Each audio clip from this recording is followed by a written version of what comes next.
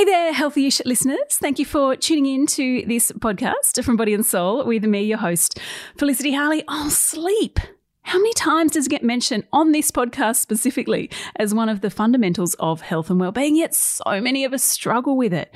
We're talking today about a new term that has been popping up on social media feeds on the internet called sleep syncing.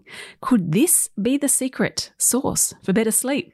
Well, to answer that question is Body and Soul's online resident sleep expert, Olivia Arizolo, who has more than 10 years of experience in the field, holds a Bachelor of Social Science, Certificate of Sleep Psychology, among other qualifications. She knows her stuff, people. She's going to tell us about sleep syncing. Now, if you do want to hear more from Olivia, she's up on Extra Healthy-ish, where she basically tells us how to get a better night's sleep. You just search for that wherever you get your podcasts.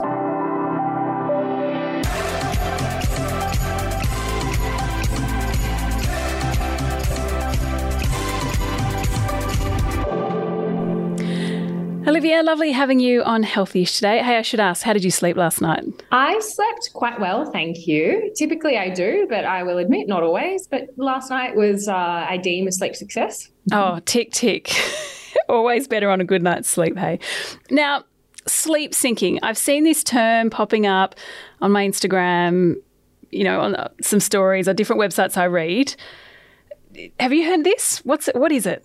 So it's interesting because when you threw the term over to me, I thought that's a new term. And then I looked into it, and sleep syncing is something that I wrote a book about just under a new name. So I'm always the way. Sleep syncing is something I'm quite familiar with. Essentially, it is just sleeping at a time which aligns with your circadian rhythm. So essentially our circadian rhythm is programmed to be in a certain phase.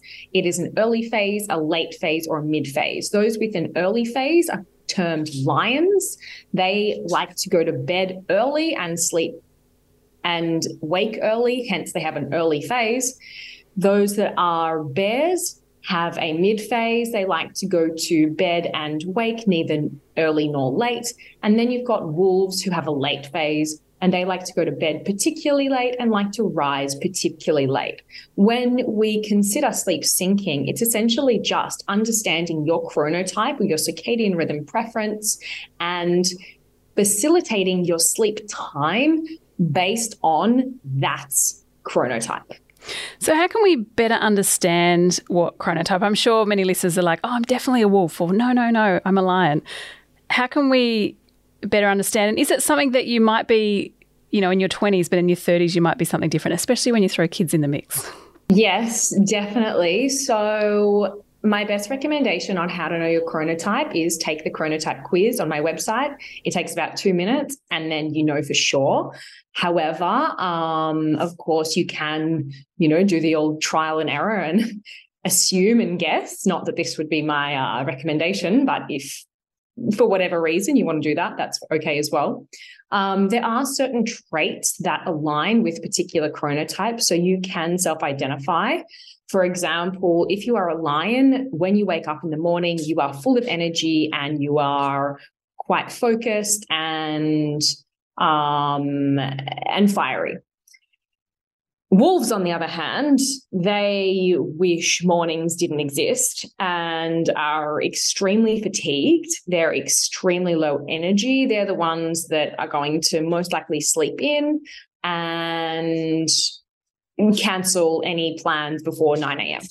But they're also the ones that are going to be up late at night, last one standing at the party, encouraging everyone to go to the next venue.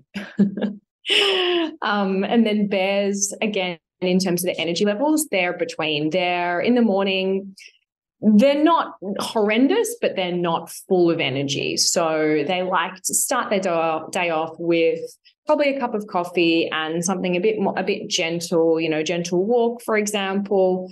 And then they find that their energy really comes to life around the 9-10 o'clock mark, whereas comparatively lions, first thing in the morning, they're the most energetic. And then wolves, because they are so fatigued, first thing in the morning, actually their energy kicks in the later the day gets. So as you can see, there are already some key traits that are associated with the different chronotypes that can easily help us self-identify. Outside of that, you can also ask yourself how long you need to sleep for.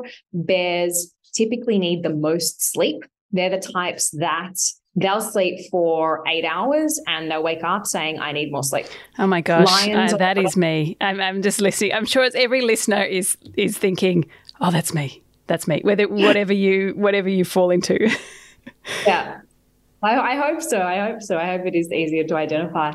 So bears are the ones that they need a solid 8.5 to 9 hours every night. And if they get anything less than that, they are so grumpy, so fatigued, need an afternoon nap, need a second cup of coffee in the afternoon. That's a very common bear trait.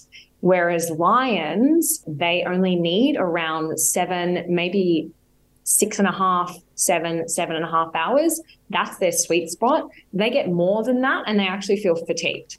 But achieving that shorter sleep seems to work for them and allows them to be focused and fresh.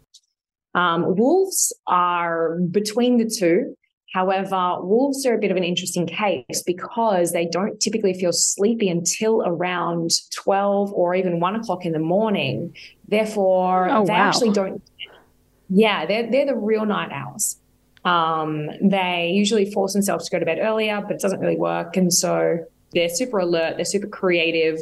They find that their energy comes alive, in a late evening. So, to go to bed at 12, 1 o'clock is very normal for them. That's when their energy tends to dwindle. And so the thing is that although they still need between 7 to 9 hours, they have a spectrum. The thing is that most of the time they actually don't get it because they're only going to bed at earliest, say 12.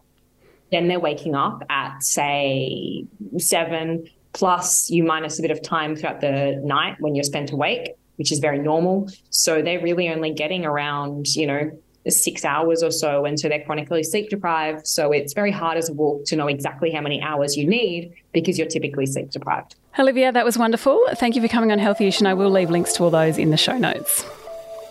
Pleasure. Thank you so much for having me. Oh, really?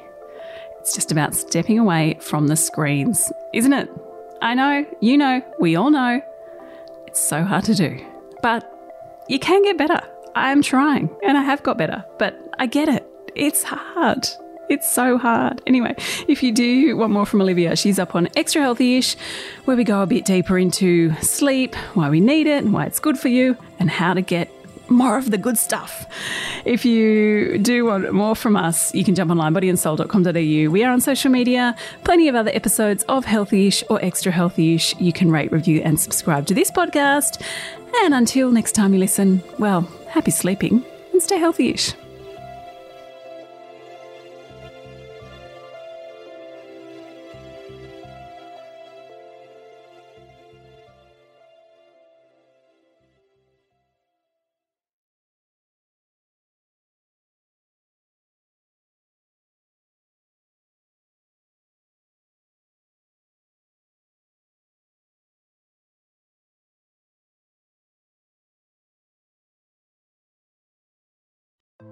Hey, I'm Felicity Harley and I host Healthyish, where we chat to experts, influencers and people in the know from around the globe to arm you with the knowledge to make healthier decisions for your mind, body and soul. I think if we're going to be focusing on health, sleep is probably the biggest component of that. I think sleep is the cornerstone.